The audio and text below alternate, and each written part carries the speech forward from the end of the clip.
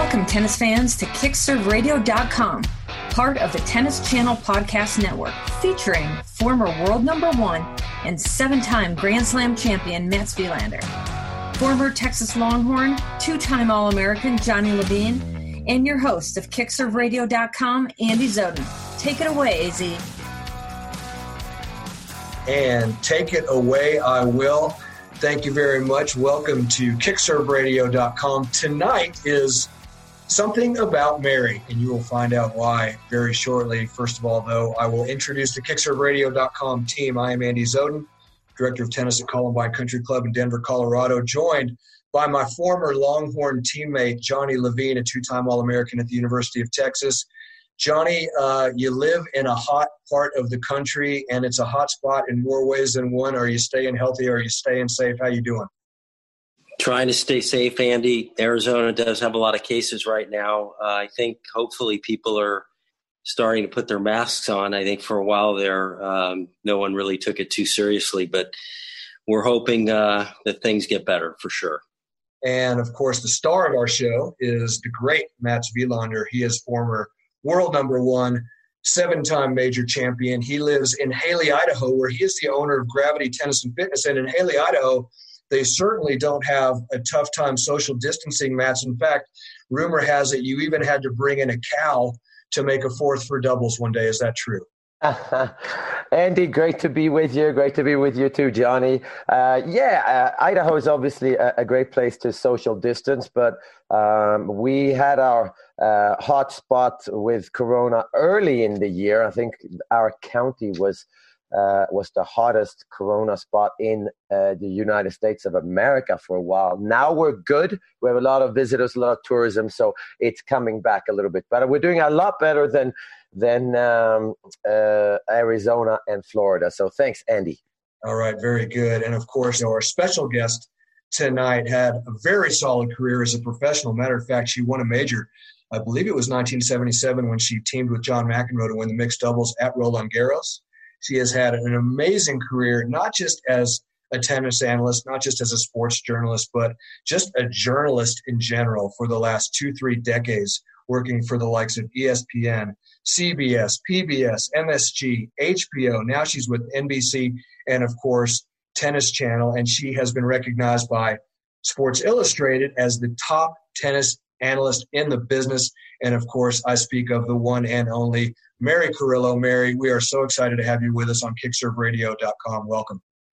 Andy, thank you. Johnny, Mats, it's a pleasure to be with you guys. And I am in one of the hot spots of the coronavirus. I'm right in Naples, Florida, and this place is on fire. Wow. Mary, obviously you've done a lot. I've seen you cover the Olympics. I know you covered dog shows around America. First of all, are you more of an expert, I'm assuming, in the field of tennis than other activities? And is that why you sort of came back to tennis again? Mats, are you questioning my Cocker Spaniel knowledge? Because I'm already insulted. I've been on your show for less than 2 minutes. Tennis is the only sport I'm fluent in, but I love covering all sports. I love the athletic heart. I love watching it, talking about it. I was supposed to be leaving today, believe it or not, for Tokyo for the 2020 Summer Olympics, which would have been my 15th Olympics. Wow. Yeah. And I absolutely, I'm crushed to be missing it. I'm also sure that a lot of the older tennis players are crushed to be missing it. I think it's one of the things that Roger Federer wanted to win more than anything in 2020. And Serena, surely, Venus, I think it's one of the reasons she hung around, was hoping to win yet more gold in an Olympic Games. I love covering other sports because I love watching other athletes. I like excellence in any form, and that includes dog shows. I've also, believe it or not, for Hallmark Channel, I did 3 or 4 kitten bowls, which is one of my proudest moments. It's just, I love animals. I cannot imagine going through a pandemic without household pets. And I've got a couple of them, and they keep me going. Mary, first of all, pleasure to have you on, and congratulations on just an amazing career. It's nice to have a second major on our show here. We've got Mats always, and now we had a second. We've had Jim Courier, we've had Ivan Lendl, so we have a great streak going. You're keeping it alive. Thank you, Mary. Well, I've always rushed to clarify that in winning the 77 mixed doubles with McEnroe, it was his first major and it was my last. That's funny. With the U.S. Open coming up soon, hopefully it'll be here and it'll take place. I'm curious what your thoughts are on the player field. It definitely might not have the top guys, all the top guys. It'll be kind of a mixed field. Depending on who wins it, would you potentially put an asterisk on this U.S. Open victory for the person that wins it? Just curious your thoughts on that. I think it's a very good question. The question is probably better than the answer. It would depend on who were to all right, we know Roger's not coming. Nadal, there was a video posted of Nadal today on Twitter. He's practicing on clay. I think a lot of people are I think the big problem for the U.S. Open at this stage is that though the USGA seems, and Governor Mario Cuomo of New York seem able to waive the quarantines for players who want to come into New York, they have no jurisdiction on players who want to get back to Europe.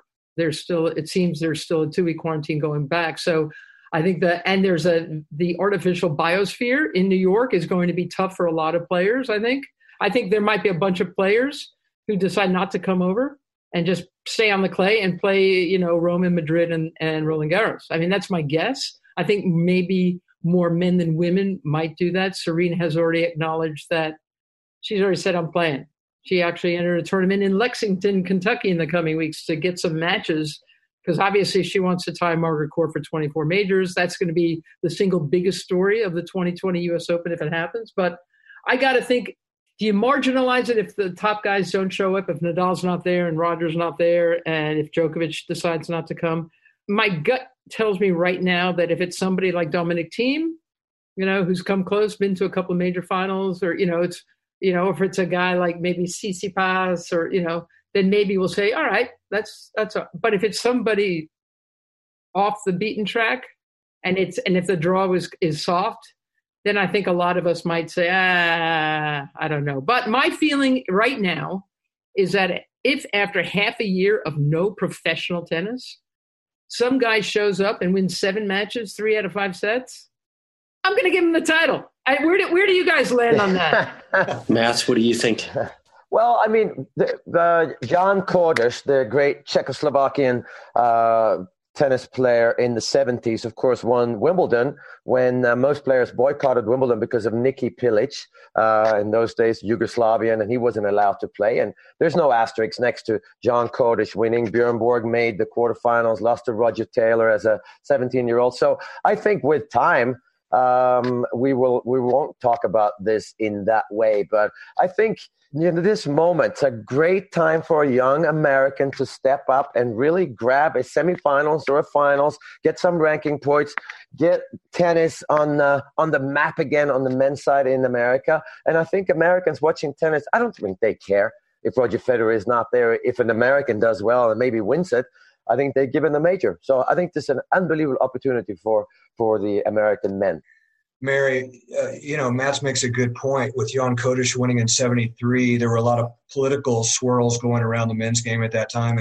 And the ATP has had its fair share of issues over the past couple of years.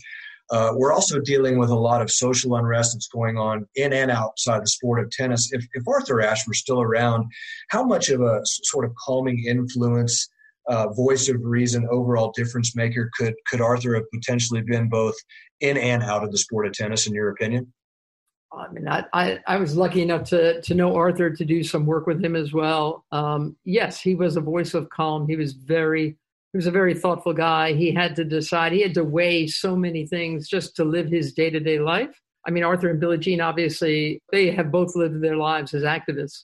So yeah, I think Arthur could have given us a lot to consider, and I think he probably would have told us how to go about this. But I've been very interested this summer in watching the teenager Coco Gauff take a stand and speak out the way she has, and reference her grandmother, who she's watched her grandmother struggle through civil rights and Coco is very well spoken, and she's decided to speak out. And somebody who's always been, to my mind, a lot more socially awkward than Coco, Naomi Osaka, has picked up the activist baton as well.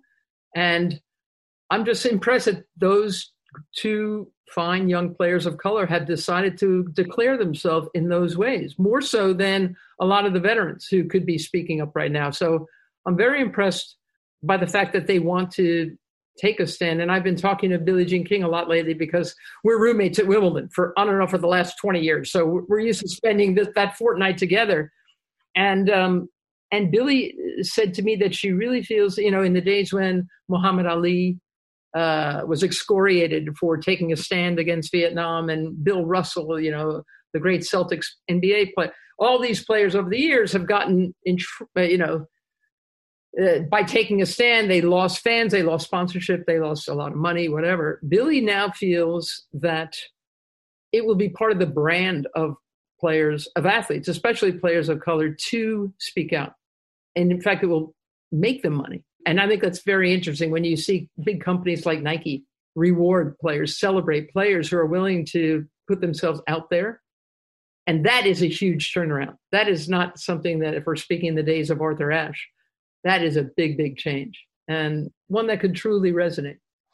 Yeah, I mean, it's funny that you start talking about it, Mary, because I wanted to ask you that. We hear people say that tennis or professional sports, it's entertainment, but then tennis brought somebody like Arthur Ashe, Billie Jean King, and obviously Roger Federer has this great foundation. Rafa does, Novak does, Serena. Everyone does so many great things. So do you ever feel that, well, hold on a second. No, it's not about entertainment. It's about educating the world of sports or people that are watching tennis, and it's a platform to relay your message more than pleasing the crowd with sort of between the legs shots. How do you feel about that? First, I want to say that I truly feel that between the leg shots, the tweeners have gotten out of hand in the last game. Yeah. I mean, sometimes they're totally unnecessary and random. Yep. And I'm like, why did you do that? Why didn't you just sit open? But that aside, I think you have to decide, and it's very personal. You have to decide what to do with your own personal power. I happen to admire people like LeBron James and athletes that do, Colin Kaepernick. I mean, these are people who do understand their power and the weight of their voice, and they decide what to do with it. And again, it goes both ways, but they're okay with that. I'm a great admirer of that.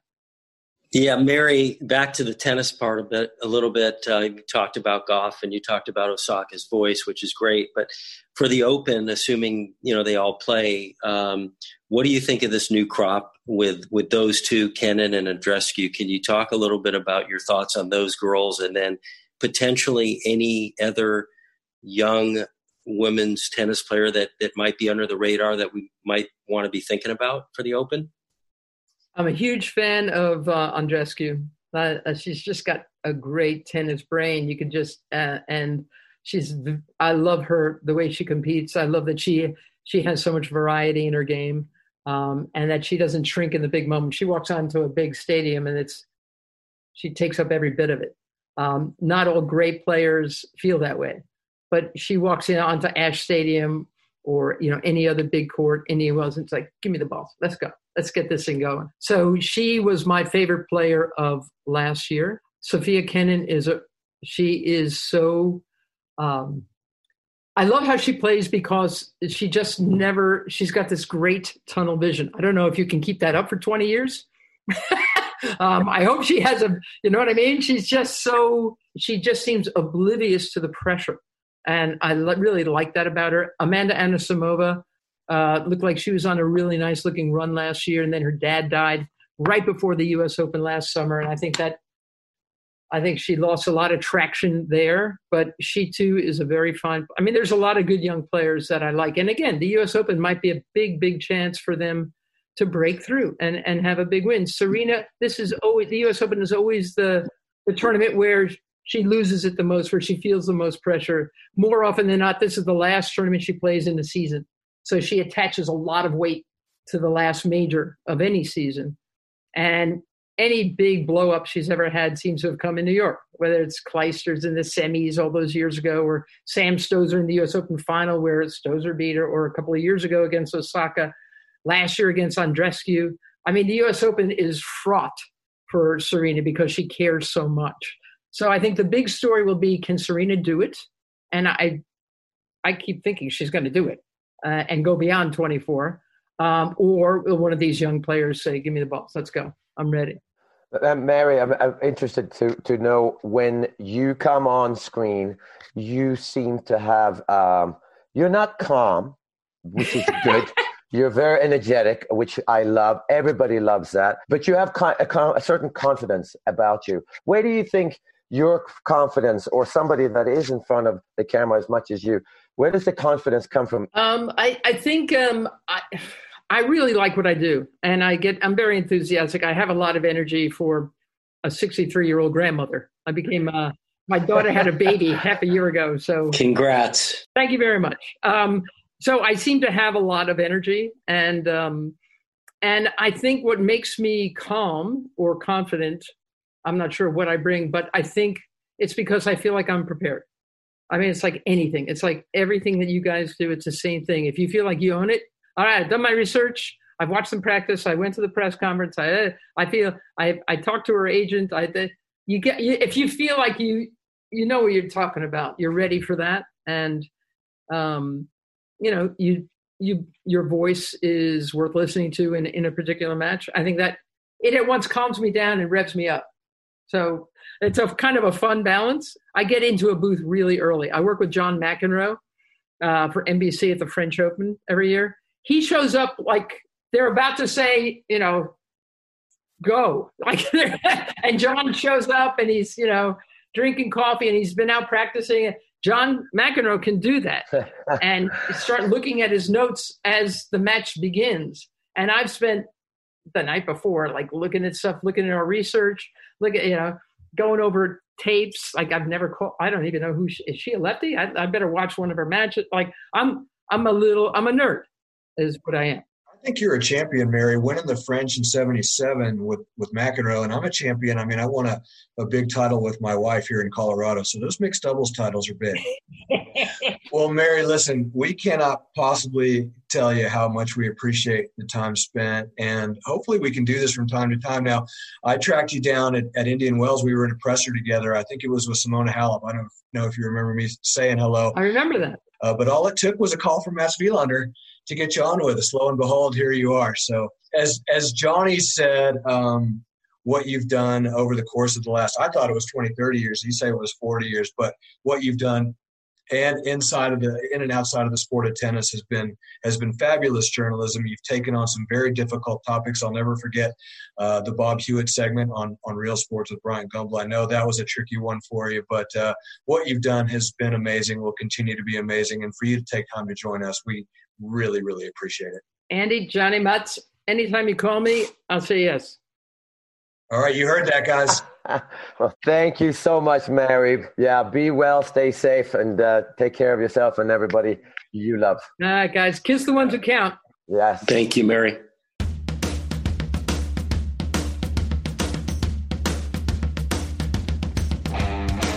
Welcome back, everybody, to KickServeRadio.com. Something about Mary. Boy, did we enjoy time spent with Mary Carrillo. And, Mats, I want to start with you. Mary made the point that where she gets her juice, if you will, what makes her who she is based on preparation. And, she works with John McEnroe. She made the point that Johnny Mac can kind of come in hot, seat of his pants, and still be one of the best in the business. And, she's up all night preparing. Kind of where do you fall into that, pantheon of preparation? How much time do you spend before you go into the booth to do what you do? Andy, it obviously depends on exactly what it is. If I go in to commentate a big match, I know that I'm prepared because I've watched every single match possible in the last 10 years since I've been working for years. But I've watched every match that let's say Roger Federer has played in this particular Grand Slam that he's now in the semifinals or the finals. So I know I know the details. The reason I asked Mary is that I feel that I get my confidence, and I always tell people, listen, I'm not claiming that I am right. I think I'm right half the time and wrong half the time, but I rest myself on my passion, I think, for the sport, because I am always telling myself and everybody, no one cares more about tennis than you. There are people that care as much, but I think you have a hard time. And I always tell myself, no one really cares more than you. So there is your confidence. I want the best for the game. I really don't care who's playing in the finals. I want the best match possible. I'm going to tell them my story about how do we get the best match. And then I let my passion and my be my inspiration, I think. And I'm sure I've irritated a lot of people over the years, and I'm sure I will in the future too. But I do speak from passion that I love the sport and I want the best for the sport. And you've irritated Johnny and myself on a number of occasions. We'll go past that right now. And Johnny, before I go to you, Mats, I do want to ask you, you once made the comment that you feel that how far you've gone in the sport is kind of what gives you license to have certain opinions on certain things, so that when you go into the booth, every time you go into the booth, you're a 7-time major winner. You're a former number 1 in the world. Does that allow you to formulate and offer certain opinions that otherwise you might not be able to? I don't actually think it's a matter of allowed. I am now allowed because I've won 7. I think it's my duty. I think it's not my right. It's my duty. Tennis has given me so much, and it's my duty to share my experience. And again, some people will take it and maybe run with it, and some people will completely disagree. But I have been at the top of the game, and I've been in 11 Grand Slam finals. So I think that I need to share my experience, and maybe just one person might learn something from it, and it'll make them a better tennis player or a happier tennis player. And in the end, it's for the good of the game.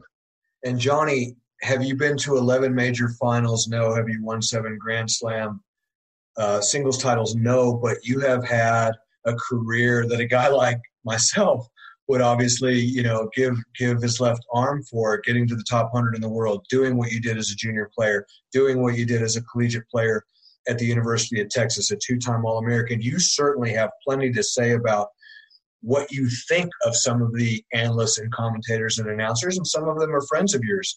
You grew up with Paul Annacone. You got to know Patrick McEnroe pretty well. Of the guys that are out there right now, the ones that, boy, if you know they're going to call that match, you know they're going to get it right. The one actually probably closest to Brad Gilbert. I played a lot with Brad, played right. doubles with him, and he actually went a semester at ASU. I was pretty friendly with Brad. And I actually think he's a great commentator. I enjoy Brad's commentary a lot. Some people might not, but that's what makes horse racing, right? So he's a guy that I think is very knowledgeable and comes up with some great lines, and he's got a good zest to his commentary. I actually think and have thought for years. It was interesting that Mary said that John just walks in cold and he's on his game, because I think John McEnroe is a great commentator. I love the way he talks about and dissects guys and is very forward thinking and straightforward on his viewpoints on the tennis. I think he does a great job. And he's done it for a long, long time. And I think that people don't recognize what a great career he's had after tennis and commentating. It's really amazing what he's done. So I've always thought John McEnroe was great. And, of course, I've mentioned it before. I'll mention it again. I'm a big Robbie Koenig fan. I like his style.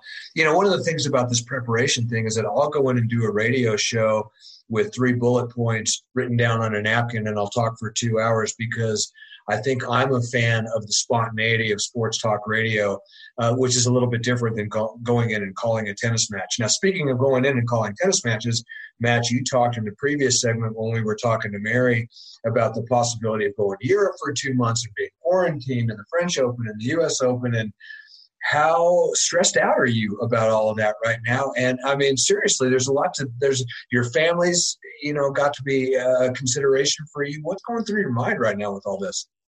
Yeah, I spoke to Eurosport today, and the situation is such that so far we've understood that ESPN are the only commentators and media people that are going to be allowed at the US Open. But now there might be an exception here and there. Eurosport is obviously the broadcast host of Europe, but at the same time, we have a studio in London where we are going to do most of our shows for the US Open and maybe even for the French Open. So we don't really know. Things are changing so fast. And I think with this whole virtual situation where you can actually be anywhere. So now it's a matter of where do you look the best? Where is the best studio location? Where is the most convenient? So I'm not stressed, Andy, but I've never been as uncertain to where am I going? What does the next, not just 2 months look like, but what does the next 5 years look like for somebody like me in this business? Am I going to sit at home on the sofa and doing all of it? Or am I going to go to a different city because we have a big studio there? I don't know. Doesn't really stress me out. It's good for my golf game.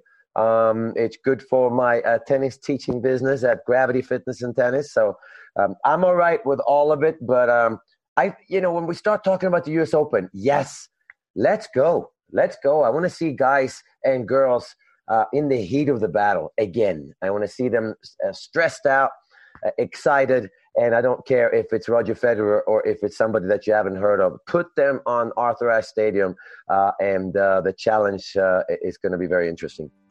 Speaking of Gravity Fitness and Tennis, let's hear a word about Gravity Fitness and Tennis right now. Nestled in the spectacular Sun Valley area in Haley, Idaho, Mats Wilander Tennis allows athletes like you and me to train inside so that we can excel outside. Former number 1 and 7-time, yep, that's right, 7-time Grand Slam champion Mats Wilander now owns Gravity Tennis and Fitness. And let me tell you, Gravity is the premier fitness and tennis club in the Sun Valley area. They have it all, including indoor tennis, lots of high-quality training equipment in a clean and bright, spacious workout area. They have yoga and Pilates, as well as hydro options. They also have martial arts and something I had never seen before, TRX suspension training. But most importantly, let's talk about the tennis. You will be trained by one of the all-time greats in the sport of tennis. Time on court with Mats is an amazing experience, one I assure you will never forget. After my clinic with Mats, every time I step on the court, I hear that focused intensity in that charming Swedish accent, reminding me of all the techniques that improve my game and get results. So grab your family, your friends, or the whole tennis team and head out to Haley, Idaho for a tennis experience of a lifetime. Go to MatsWilanderTennis.com to find out what's in store for you when you get to Gravity Fitness and Tennis in beautiful Haley, Idaho. Okay, we're back on KickServeRadio.com. Johnny, we talked before we were talking about Gravity Fitness and Tennis, which is Mats' club in Haley, Idaho, about whether Mats is stressed about the whole situation with commentating and possibly having to go to Europe for a couple of months or not. As a tournament owner, how stressed and uncertain are you about the future of what may happen with the Arizona Tennis Classic, which you did such a fabulous job with in 2019. Of course, Matteo Berrettini came in there and won that thing. He was 57 in the world. When he won it, he ends the year 8 in the world. Jamie Murray and Neil Skupski, a couple of great Brits, would win the doubles there. So you had a hell of a field, and you had another great-looking field going into 2020. But now going into 2021, it's got to be somewhat uncertain for you. You got to be feeling a little bit skittish about what may or may not happen going into the coming year on the ATP Tour, I would have to think. Yeah, I mean, we were really looking forward to the tournament this year. We learned a lot the first year, Andy, and our sponsors were really excited. We were 3 days from starting the tournament, and we were actually putting the infrastructure in on the stands in the stadium, and hotels were set for the players. The first year we had 6 guys in the top 50. We had probably half the field in the top 100 for the first year. And then this last year, before Indian Wells canceled, we had a very similar field. I got to believe it's the best challenger field of any in the whole year in the world because of sandwiched between Indian Wells and Miami. So we were super excited. The club that we were having the event at was really pumped up for it. And then it's just like everything just blew up, 3 days before. With Indian Wells canceling, we ended up getting a lot of requests for guys in the top 30. I mean, they were looking for a place to play. Tennis Channel wanted to run full coverage for the week. I mean, it was crazy. So we got super excited for what was about to happen. And then we got the wind taken out of us. And for next year, I mean, it's just so hard to think, Andy, running a tournament, we've talked a lot about it. It is so intense. There's so much work behind it. We had 100 volunteers lined up. The amount of work that goes into putting on a tournament, there's so many different facets of it. And this is when things are normal, that how difficult it is. Now to think about running a tournament with everything that's going on, it makes it really, really difficult to think about it. My sponsors were all prepared to come back for next year, and they would. I believe they would, but we can't really run an event without having fans there because they're the ones. Our sponsors are paying. They're not just going to put up money and not be able to enjoy the benefits of the socialization of the tournament. So I just think it's too early to make a decision, too early to think about it until we get to, after the U.S. Open and maybe some of the tournaments that are scheduled. I do think that our interest in it is still there. However, we're a little bit deflated, honestly, from what happened and where we're at today. So we'll just have to see what happens. Guys, I got a question for you too, Andy and Johnny, because you're obviously huge tennis fans and you must probably watch everything that you can possibly get your eyes on for either through Tennis Channel or ESPN or whatever channel. I'm sure you guys are streaming as well. When you guys would watch the U.S. Open, does it have to be played on the Arthur Ashe Stadium? Because that's the look of the U.S. Open. That's their brand. Because there'll be nobody in the stands. And that's going to be a really weird situation. But does the U.S. Open, in your eyes, have to be played on Arthur Ashe Stadium, or could they move out to Court 2, where it's a little bit easier for the players maybe to deal with wind and so on? For me, I would love to see it move down to a smaller court. But for you guys, tennis buffs, what do you think, Andy? Well, obviously, Matt, I'm skimming through and I'm looking at Tennis Channel and I'm seeing tennis matches being played without fans, and I'm thinking to myself, I'm watching practice right now. I'm watching a couple of guys out on a tennis court playing tennis. And so it's really hard for me to feel as though I'm watching something that's anywhere close to what it was that when you were playing Yvonne Lendl in front of 20,000 people at the U.S. Open. To me, the pressure of playing in front of a crowd like that has a lot to do with what I love watching. When I used to even watch Johnny play in front of the college crowds that he would play in front of at the University of Texas, the pressure that comes with playing in front of a crowd like that, I think, is what makes it so special to watch you guys play under those kinds of circumstances. And to see it in front of nobody just isn't the same. So here's what I propose. That you guys, Johnny Levine and Mats Wilander, collaborate on an event in Phoenix, Arizona, where instead of necessarily, if you decide, Johnny, that it's not the right thing to do to hold the challenger, that Mats bring in Boris Becker and Stefan Edberg and Yvonne Lendl, and we bring in 4 legends and we do a power shares type of event in Phoenix where some of the people would be able to come out and come see people that they're familiar with. I think that that's how we need to reinvent the sport, is to put people in front of personalities and names that they recognize and start to build the game back that way. Because right now, for me to turn on the television and maybe watch a guy that's ranked 27 in the world play a guy that's 34 in the world, brilliant tennis players, do not get me wrong, but I got about 5 minutes for that. Yeah, it's been tough, Andy. These exhibitions, I think guys have done a great job putting these events on and giving the players an opportunity to make some money. I mean, I'm so for that. From a spectator standpoint, Matt, though, it's been hard for me to keep my interest when I turn them on. I was watching today was the first time that I kept it on. I was actually working out on a bike and I was watching. I think the guy's name was it was some South Americans, Tabanir and Raymond Vinolos, I think. And it actually, I was the first one I watched, and this Tabanir guy was down like a lot of match points, and he came back and won pretty easily in the tiebreak. I kind of got into it. I was working out, but it's just difficult, like you said, Andy, with not seeing anyone in the stands, and kind of the angle of the cameras isn't great. I think it's really tough without fans. Really tough. All right, Matt, final word before we go to break. What you got?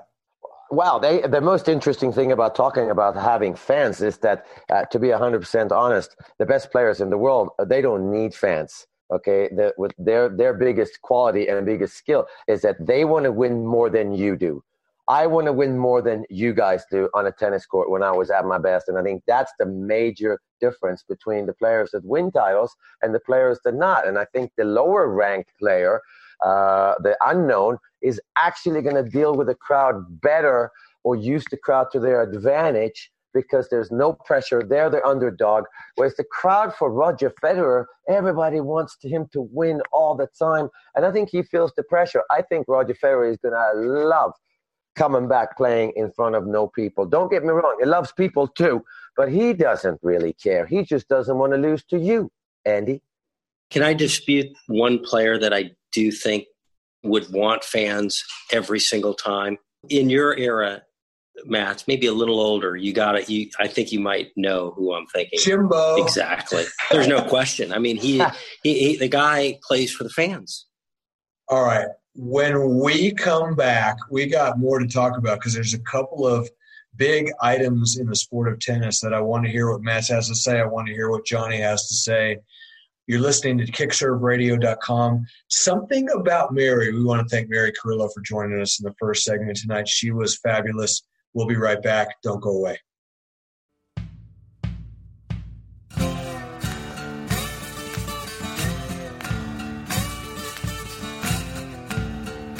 Welcome back, everybody. kickserveradio.com. Something about Mary. We want to thank the great Mary Carrillo for joining us earlier in the show. And before we went to break, Johnny took issue with a comment that you made about playing in front of fans, Matt, and you said Roger Federer would be fine either way. Johnny Levine says Jimmy Connors would not be fine either way, that he needed the energy from the fans. Your retort to that? Oh, I don't think so necessarily. I think Jimmy Connors, Ivan Lendl, they don't want to lose to you in front of no fans. They don't care. Obviously, I think Jimmy was able to use the fans to his advantage in a way that I think very rare in tennis. I don't think he was able to use the fans to his advantage in Paris or at Wimbledon. Or in Australia or anywhere else for that matter. But in New York City, I think he put on a show there that made us all realize that we should have used the fans more if we were able to. But yeah, these guys are so competitive, the best players in the world. And somebody like Rafa Nadal, no, he just doesn't want to lose to you. Okay, Mats Wilander, Leo Borg, 17-year-old son of Bjorn Borg, has committed to the Rafael Nadal Academy.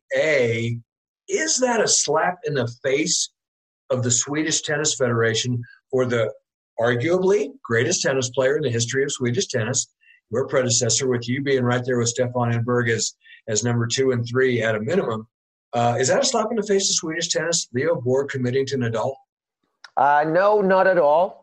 We do not have a very powerful Swedish Tennis Association. We never have. Even when we made the Davis Cup finals, I believe it was 9 years in a row, Swedish Tennis Federation was not very powerful because we rely on our clubs. And we have a great tennis is a lifestyle in Sweden and has been. And our club system is very cheap to be a member. And the Tennis Federation never really got involved. So I think the other way around a little bit, that Sweden is still producing good players, and a good enough player that feels that he could do something serious if he goes to. And I would have to say that Rafa Nadal's tennis academy, if they teach what Rafa is all about on the court and on the practice court, and the humility that he has, not just as a person, but as a tennis player, and the respect he has for the sport. If you can teach a kid that part, you're going to do very well in the world of tennis. Now, whether you become a professional tennis player or a coach, I'm not sure. Leo Borg is very talented. He makes way more mistakes than his dad. Obviously, every player does these days, but he's a way more flashy than Bjorn. I played doubles with Leo Borg once, and he said his goal was to hit one tweener and to hit one serve in that was faster than 180 kilometers an hour. And he was only about 12 years old at the time. So I think he did the tweener. I didn't think he'd do the other thing. So he seems to love the game, and I wish him good luck. He's been our most promising young player in Sweden for the last 4 or 5 years, Leo Borg. So the pressure is on, which is maybe why it's good that he leaves Sweden. In our last edition of KickServeRadio.com, we were talking to the great Ivan Lendl. We asked him what advice he would give to American tennis parents. What kind of a tennis parent is Bjorn Borg? Bjorn Borg is a tennis parent that doesn't say anything. He takes his kid around to a lot of tournaments. He's a tennis parent that his son thinks that the tennis parent doesn't know anything about tennis. Because, Bjorn, you played 40, 50 years ago. What do you know about tennis in 2020? Okay. Yeah, that's the discussion at home there, is what I understand. Johnny, as a parent, let's stay on that subject for just a quick minute. Mats has got 4 kids. You've got 3 boys. Did your boys understand what kind of a career you had, what kind of a player you had? Did you try to push them toward tennis at all? You know, with my boys, Andy, I introduced them to a lot of different sports. I mean, tennis to me was not one that I was necessarily wanting them to play. They were introduced to it. I actually am a big fan of the team sports. I think that team sports can breed less selfish. I think tennis players can become selfish as the individual sport. It's about you. And it needs to be. But I think the team sports, you can gain a lot out of it. They did like the tennis, and they all played high school tennis, and they enjoyed tennis. The one thing that I feel so good about having introduced them to tennis, which is what my dad had hoped for me, is that tennis is somewhat of a lifetime sport. Not quite like golf, but even, last week we were at a place where they had grass courts, and that they got me out on the court. It was actually Father's Day, and we played some doubles. I don't think anything gets better than that. The kids love to go out and hit still. So the fact that they still have an enjoyment for the game and they follow the tennis, I think is fantastic.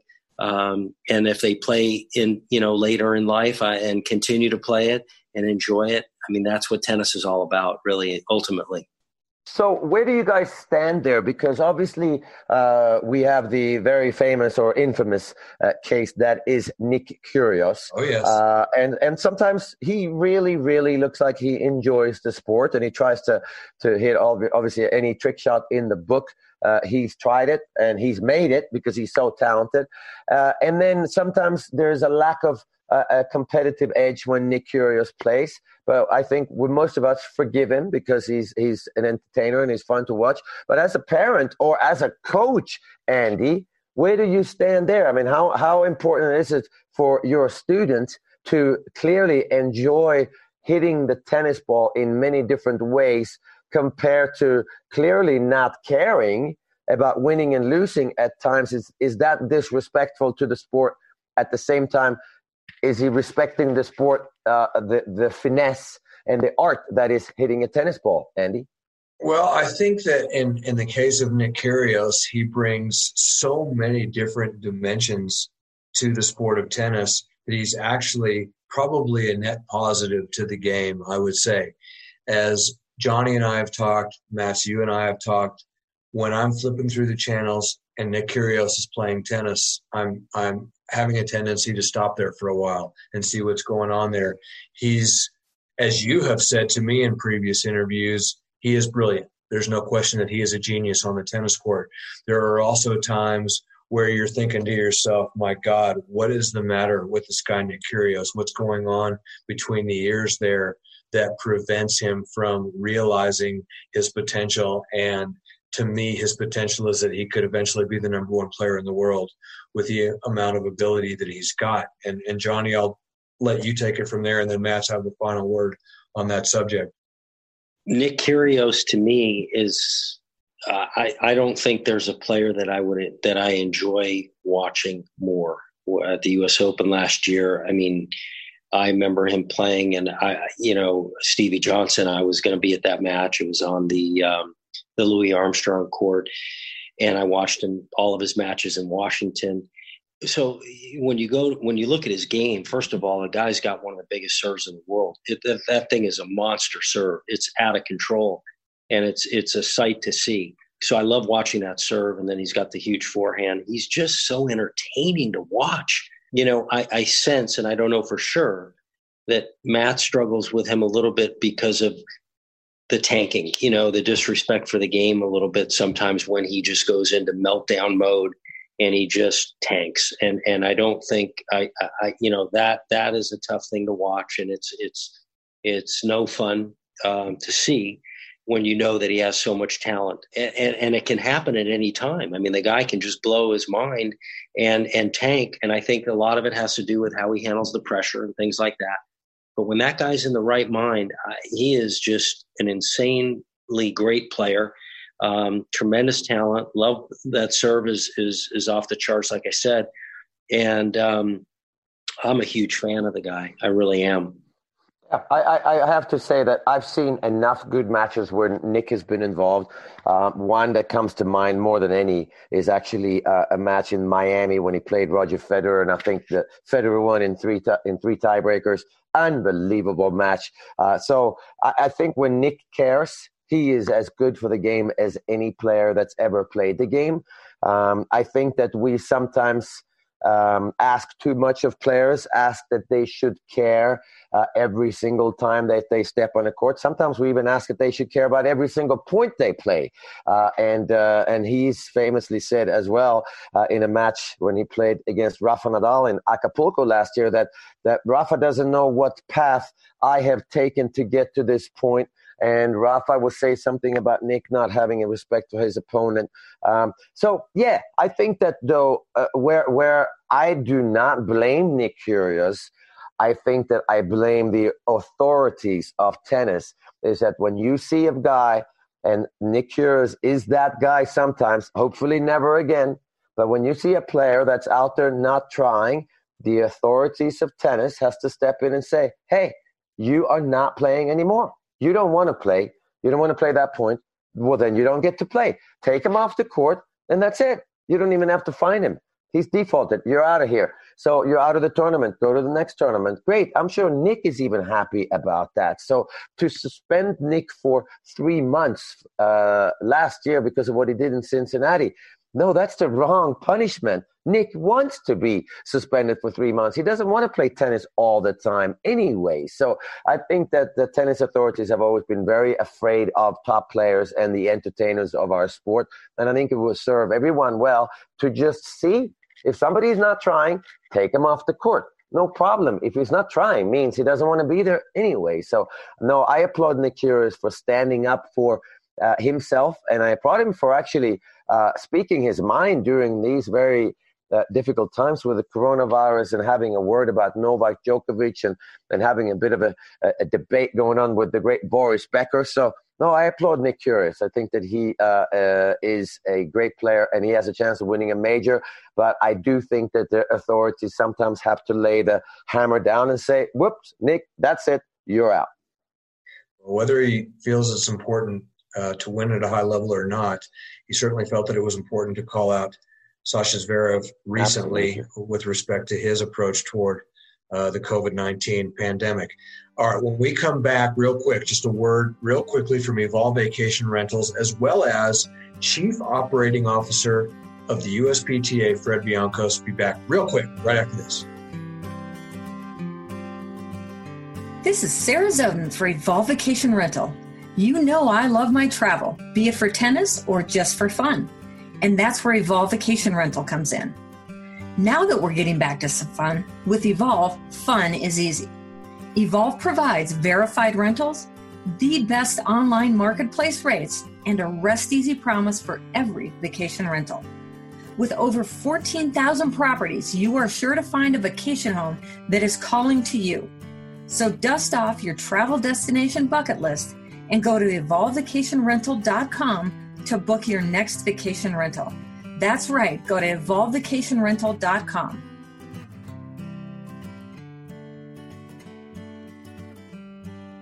We're joined by United States Professional Tennis Association Chief Operating Officer Fred Biancos. Fred, 2020 has been a tough year for tennis pros, but they have an opportunity because of what's going on with USPTA and USTA to get their dues paid for. Talk us through that program. It has been a tough year, but in our cooperation and working with USTA, we're going to be able to offer free dues for members in good standing for 2021. And to be in good standing means that you have to have your dues paid up for 2020, and then to be Safe Play compliant, which includes the background screening to make all of our pros the safest possible for the tennis playing public. And then also be current with your education. So if you can manage to do all that before October 1st, which is the deadline, then you will have free dues for the 2021 calendar year. Although there won't be a live World Conference in New Orleans as it was planned for September, there will be a virtual World Conference. It looks like a great alternative. It looks like you guys are playing it safe and being responsible. Talk a little bit about that as well. Yeah, unfortunately, we had to cancel the live conference for September, but we found a really cool platform where we can have a virtual conference. It'll be just like attending a normal conference. So it's pretty exciting stuff. We're going to have a top-notch list of presenters and experts. We're planning to have 15 sessions throughout the 3 days on September 21st through the 23rd, and have it be really interactive and a pretty cool experience. Some pretty good swag and some good motivation to register early. $99, $79 if you're Safe Play compliant, correct? Yes, correct. We have two deadlines, October 1st for the free dues to be Safe Play compliant, and then also December 31st in order to be able to rejoin and be a member in good standing come 2021. He's Fred Biancos. He's Chief Operating Officer of the United States Professional Tennis Association. Freddie, thanks so much for all you do, and thanks for joining us here on KickServeRadio.com today. Thanks, AZ. Last word, guys. Johnny, you uncovered a story over the course of the past week. Gambling in the sport of tennis is back in the news. Tell us what you uncovered. It's not pretty. It continues to rear its ugly head, and it's something that if it's not dealt with harshly, it's going to continue. What you got? Well, what I read, Andy, on the ESPN the tennis section was that there was a couple suspensions, long suspensions. I guess a tournament director that runs some ITF events in Greece was involved in some betting for a number of years. And he also had some sort of corruption on knowing some stuff that was going on and didn't report it. So he got fined 20 months and $6,000. And I think there was another umpire in Europe that was suspended for quite a long time because he had known that there was some gambling going on or was even approached and didn't report it. So I think gambling at the lower levels of tennis, players are very hungry to make a living, and they're approached by, bookies or, these types of things. And it's very tempting for them, and they get involved in that because they can make more money, doing that than winning even a futures event. So I think it's a black mark in our sport. The tennis and the integrity unit is doing the best they can to control it. And, as a tournament director, there's no place in that for our sport. And we just have to, that TIU unit has to continue to monitor it and do the best they can. It's unfortunate. Mats, over the course of many years, I was accused of throwing, a number of matches, and I assured people, no, I'm just that bad. Was this ever something that was going on during your prime, that you felt like something was going on that was unsavory along these lines? Oh, no, not gambling at all, but throwing matches. I mean, I think tennis players will always throw. We will throw points, we throw games, we will even throw a set, and at times you even throw a match because you're tired. I'm not saying that I have ever thrown a match, but I think that happens regularly, and sometimes it's even better for the player. If you take a break, he's tired and he doesn't really need to win another match. So, but I think that the ATP has taken a very important step. And I believe it was a couple of years ago, where no tennis match that has ATP ranking points in it is played without cameras. So every single match that is played where you can win ATP ranking points is videotaped somehow. It's streamed somewhere. It's shown on television somewhere. So I think that was the big step, because in the past, some of the futures tournaments where you can actually get a point were not televised or streamed, and no one really knew what was going on. So I think that's a huge step, and that's the first step in the right direction. But I think this is a problem that it's not going to go away as long as you can be ranked 300 in the world in tennis. Now, 300 players in the NBA or European football or professional ice hockey, you're making some seriously good money. 300 ranked tennis player in the world, tennis is a big sport. He's not making any money at all. So if somebody approaches that guy with, hey, you throw this match, I give you $25,000, that's his yearly salary, I think that's the problem. So I think we need to somehow get the sport to pay more money to the lower ranked players, and maybe this problem could be solved. Marcelo Rios loses to Petr Korda in the finals of the Australian Open. In his post-match interview, says, well, at least I made enough money to pay my gambling debts while I was in Australia. A red flag for the sport or no? Well, again, he's a character. Marcelo Rios, one of the most talented players of all time, and he was a character on court, off the court as well. A little bit like Nick Kyrgios at times, to be honest. A lot of trick shots and maybe not the same sense of humor. Final word, Mats Wilander, French Open, U.S. Open, both happening, you on both calls. What's the deal? Give us the last word on those. Yeah, the one thing that worries me the most is that some of the European players are not going to want to come to America because there is a quarantine period. If you're coming from America and you're going to Europe, there's a quarantine period of a couple of weeks in certain countries, certain nationalities, and that is going to stop some of the Europeans from coming to the U.S. Open, which then will obviously hurt the U.S. Open. But at the same time, Americans want to see Americans do well, and this is a golden opportunity. The French Open, I feel the French Open is going to be a pretty serious tournament. And the Europeans are going to get ready for the clay courts, and hopefully they make the trip over here. But I wouldn't cross my fingers about the U.S. Open. The French Open, I think, could become a sort of typical Grand Slam that will be counted in the future. He's Mats Wilander, former number one in the world, 7-time Grand Slam champion, and a Wimbledon doubles champion as well. Johnny Levine, 2-time All-American at the University of Texas. My teammate, former top 100 player in the world. This has been KickServeRadio.com's Something About Mary. We, of course, want to thank the great Mary Carrillo for joining us tonight, and we hope that you'll catch up with us next time on KickServeRadio.com, part of the Tennis Channel Podcast Network. When I find myself in times of trouble, Mother Mary comes to me, speaking words of wisdom. Let it be.